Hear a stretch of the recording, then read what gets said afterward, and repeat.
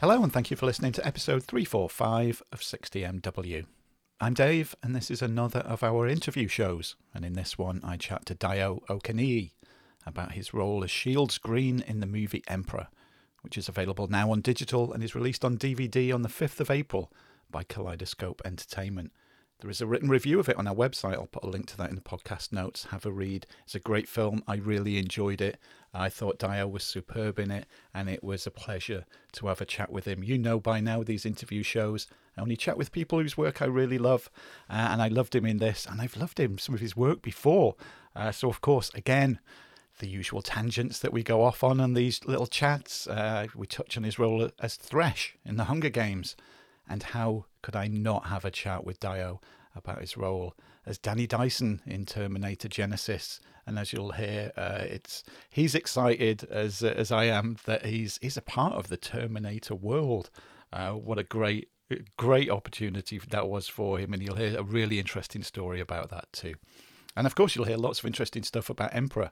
I do advise that you go and watch it. I had a great time with it.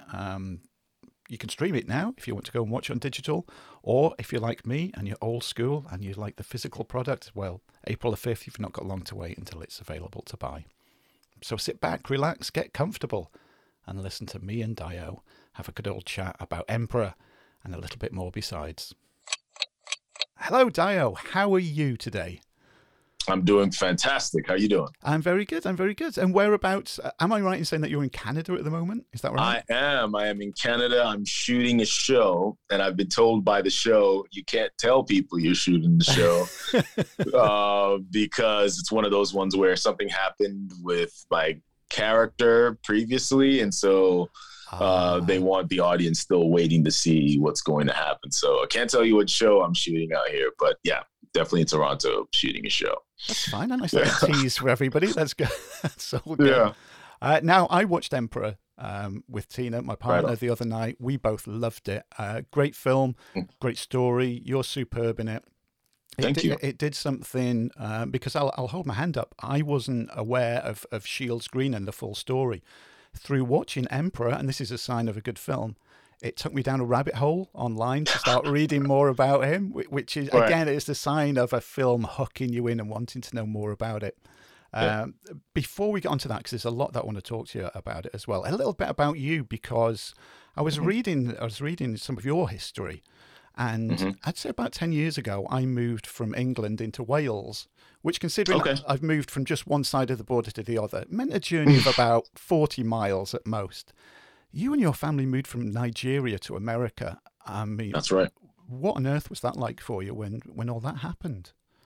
You know, it's so funny. People always say, oh my gosh, it must have been the biggest culture shock, and you must have. No, it wasn't. Wasn't it? I grew up watching so much television, which is funny because I feel like in Nigeria, we got the best of both worlds. We got the best of like British television, with whether it was Faulty Towers or whatever the case may be. And then, we also grew up watching, Fresh Prince of Bel-Air and The Cosby Show and whatever the case may be. So, it's so the American dream is America's best export. It is, you know what I mean? It so seeps into the cultures of a lot of other countries. So, initially my parents had gone to college in the States when they were a lot younger, and then had moved back to Nigeria. So when it was time for my siblings and I to go to school, we just wanted to go to the same school our parents went to, because they spoke very highly about the college they went to, Anderson University, and they had pictures. My dad played basketball, and he was my hero growing up. So I just wanted to do exactly what he did, and so eventually immigrated to the United States, really academically, to go to school, and then the rest of my family after college, they all moved back to Nigeria, but I'm the prodigal son who wanted to become an actor, and which was a different conversation with my folks at that point. But so I was the one who stayed behind after school and all that to pursue acting. And luckily, I think it's working out. It's doing okay. Yeah. But yeah, that's how we kind of ended up in the States. Yeah, because you got a bachelor's degree, didn't you? Yes, I did. Got a bachelor's degree in visual communications design and business. I was going in a different life.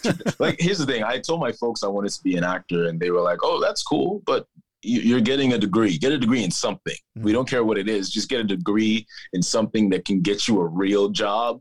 And then, then you can go work on the acting thing. So if that doesn't work out, you have something to fall back on, So, and I thought, that made sense to me as a kid. I never pushed back against that. I was like, that's great advice from parents. And it kind of worked out. I'm yet to use my design degree. I got a job at Apple years ago before I landed the Hunger Games. And when I got the Hunger Games, I had to tell them that I couldn't take this job at Apple, but I couldn't tell them it was for the Hunger Games because the press hadn't dropped yet. Right.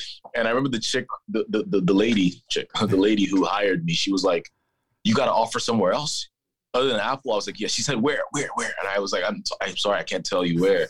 She's like, it's harder to get into Stanford than it is to work at Apple. You know that, right? I was like, I'm sorry, I just can't tell you.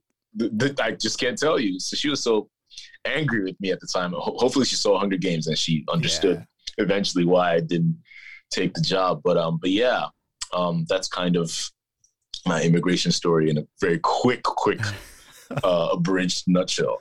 I mean, that was a really big decision right there. I mean, working for Apple, massive. I presume, is, quite a safe job, and you could have carried on in that way. To take that leap, I know, fair play, it is the Hunger Games as well, a big, with the Bucks, and it's going to do well. But that was a really big decision. Was there any hesitancy at all when that was put to you, or were you just 100% that's coming through? No, I always quote the Lord of the Rings, you have to have a fool's hope. Going to LA is like going to Mordor. You just have to have a fool's hope, and you have to be prepared, but also have a very healthy amount of ignorance. Because if you start to look at the numbers and the probability of making it in this industry, it's staggeringly against you. Yeah. And I just didn't care. I just didn't look at any of that stuff. I'm still passionate about acting to the day and storytelling. And as I was back then, it's just funny that it's been after things started to somewhat work out for me that I started to do the research. And I'm like, whoa, like that was very ill-advised decision to pursue acting. But it's one of those things you're happy to be on the other end of the pond and looking back and going, wow, I'm happy I was brave enough to make that choice. But it happened.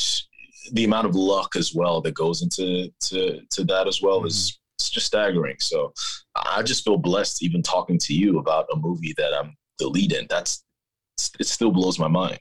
Still blows my mind. That's great. I mean, I guess that's a good feeling to hold on to, through your career as well, because it would be an easy thing. I would have thought, if stardom suddenly comes and all the attention, it would be easy to lose track of how everything begins and who you are as well as a person. Oh yeah.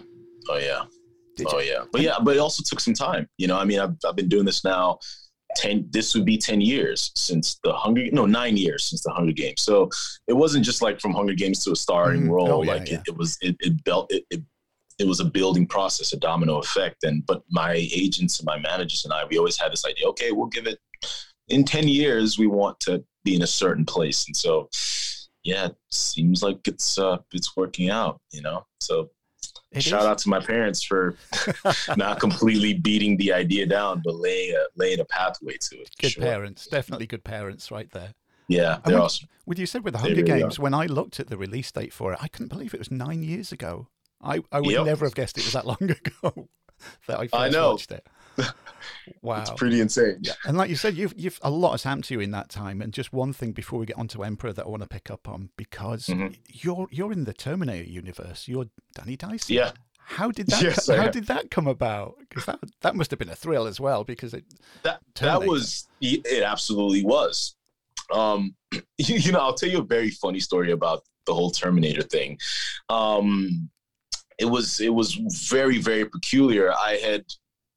I had read for Star Wars, the Star Wars movie, and I had been pinned for that. I remember I was getting ready to fly to fly to London to do some more tests for that with J.J. Abrams and all those folks. And that project was so hot. Star Wars was so hot that if you were in any capacity being considered for a role in that, every other studio wanted you for their movie because they just felt like, these are the blue chip stock actors right now. And so based off of the rumor that I was going to screen test for Star Wars, I had a meeting at Skydance with the producers over there, Dana Goldberg and some other people, and they pitched me Terminator, and I made myself a little audition tape, and they hired me right away. They were like, yeah, and then of course Star Wars ended up not happening, but I do have to thank Star Wars because I think they forced Skydance hand in some capacity. But yeah, that's kind of how that happened. But it was also such an amazing, I love the Terminator movies growing up. I remember seeing Terminator 2, and, Dyson had such a indelible impact on me. The fact that he was an African-American, but in that story, he was playing the genius. He's the one who created the technology that eventually creates Skynet and the machines. It was so ahead of its time. I feel like sometimes people don't give James Cameron a lot of credit. He had Linda Hamilton be, not just Linda Hamilton, even going back to, well, I guess that would be Ridley Scott with Aliens, but he picked up the Aliens franchise, but like a strong female lead in a science fiction series, and a Black scientist that is the genius behind the machines. We didn't see figures like that growing up. It was so cool. So to be able to receive the baton of that story in any way was so massive. And I loved Arnold growing up. Oh my God. Yeah. I was a beyond a fanatic growing up. So getting a chance to make that movie, I know my parents, my dad specifically, because he knew my obsession with Arnold Schwarzenegger growing up, and being in a movie with Arnold was just like some wild kid's fantasy coming true. It was so crazy, I look back on that so fondly. That was such a great experience, being in that movie and getting to play, this young tech CEO. Mm-hmm. It's just one of those roles that never comes along. He just, just doesn't, especially for actors of color. So it was amazing. Oh, sure. Yeah. What a great story. And I'd love to know with your preparation as an actor. So with Danny Dyson, fictional character, is there any difference when you're prepping for a character like that to with Shields Green in Emperor, when it's a historical figure, it's a real person? Right. Not really, honestly. Mm-hmm. For me, the process is quite the same. I always start with, because it's me, right? Yeah. Every character you play is a part of you. It's your tool. Your body is your tool. Your heart, your voice, that's your tool. So I always start from an instinctual place. I always start from the inside with how this thing feels when it's coming. When I read the script, I'm already talking. I'm already saying it out loud. I want to see how it sounds like coming out of my mouth. I always start from that place. And then I work my way outwardly. So I start from the heart of the character. What does the character want deeply? What is he looking for? And the only difference between Danny Dyson and with Shields Green is then I go and reaffirm if what I'm feeling from within matches externally what this real life person was like. So I then would go read Frederick Douglass's book where he talks about Shields Green, which is one of the very few accounts there is of Shields Green out there at all, but it paints a very clear picture of him very quickly in Frederick Douglass's book. He talks about him as being, a single-minded, not single-minded, but a determined-minded individual. He spoke very deliberately in a broken up cadence. He was a man of resilience. People called him Emperor. It was his nickname. Was this from some association with royalty from his African roots, or was it just something they called him because of the way he carried himself? Yeah. When you hear that, it just paints a picture immediately. So now I'm trying to match that with what I'm trying to create from within, and another thing is Shields is also, there's just very little information. There are fragments of information about him out there. So a lot of the research that I would now do externally were just on, what the daily life of a slave was like, what are those accounts and what kind of psychological effects would that have on an individual? So I studied, trauma in children, child abuse specifically. And, Mark Ammon, the director, and I, we worked on Shields changing over the course of the movie. So in the beginning of the film, he doesn't maintain a lot of eye contact with his overlords. He's, his head is always down. Lack of eye contact is a character trait very widely shared amongst, children of child abuse. And he would have been born into slavery.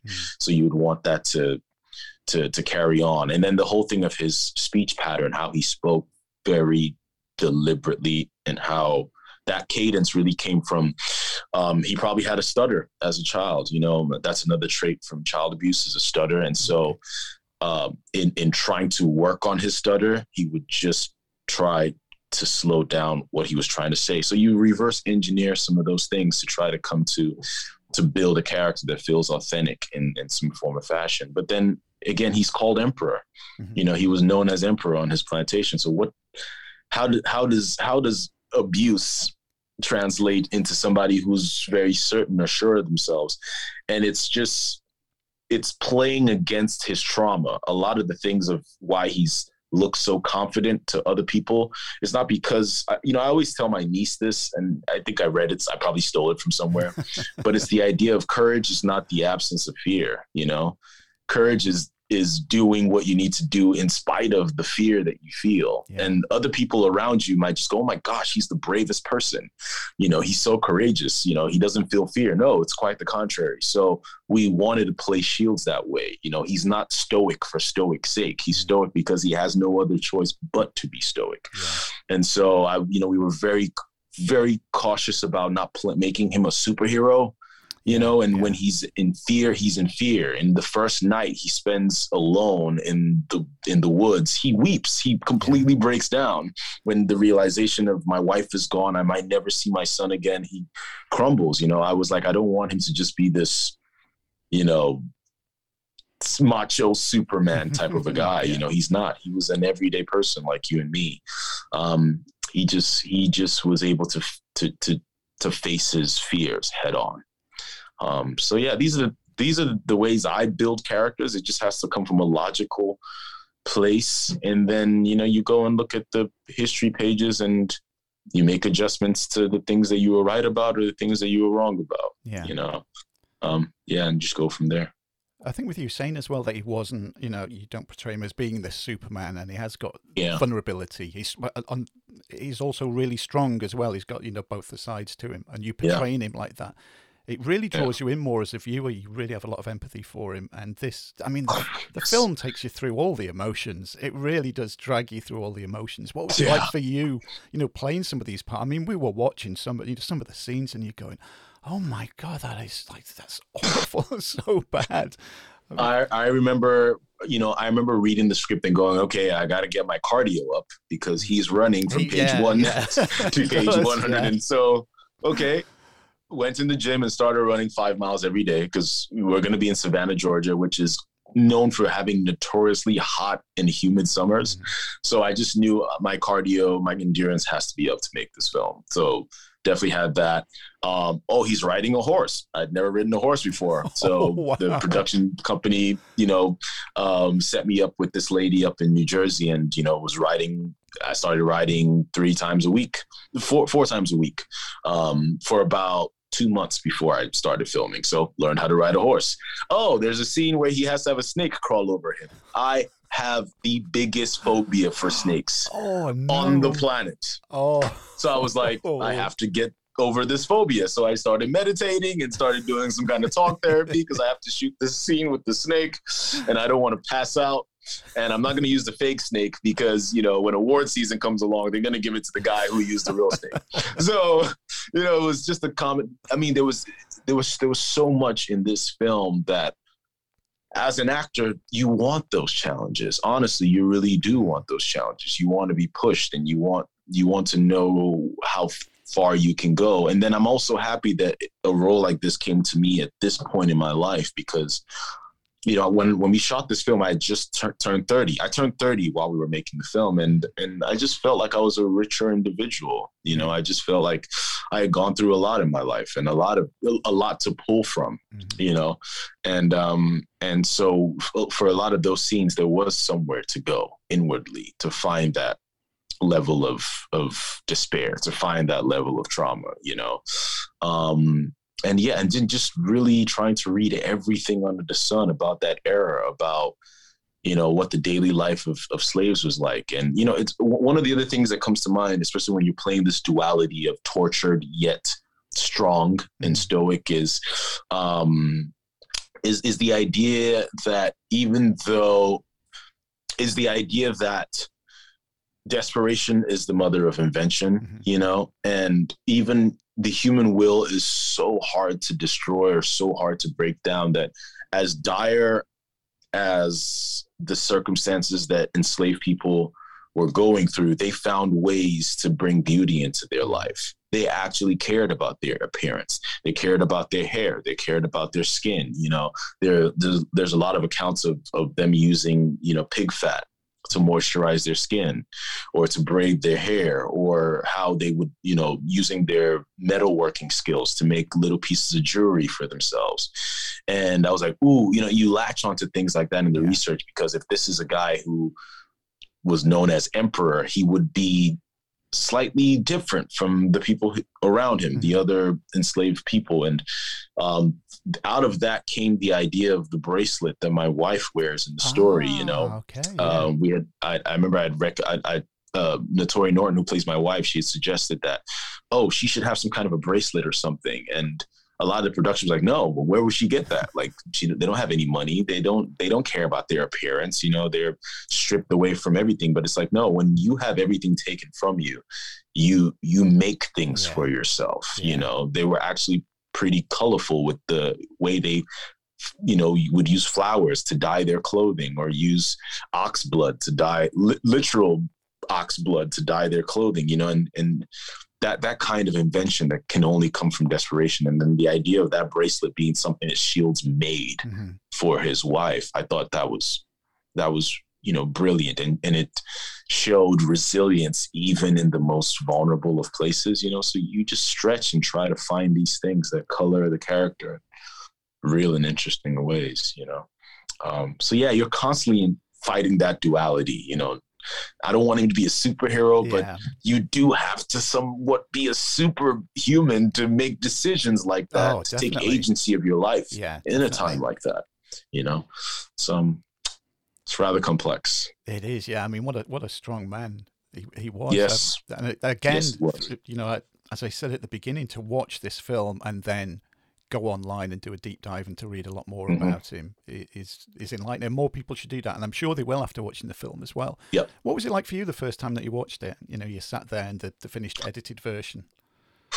Oh man, it was the very first version I watched, there's no music in there. It's an absolute rough cut. It's not color timed.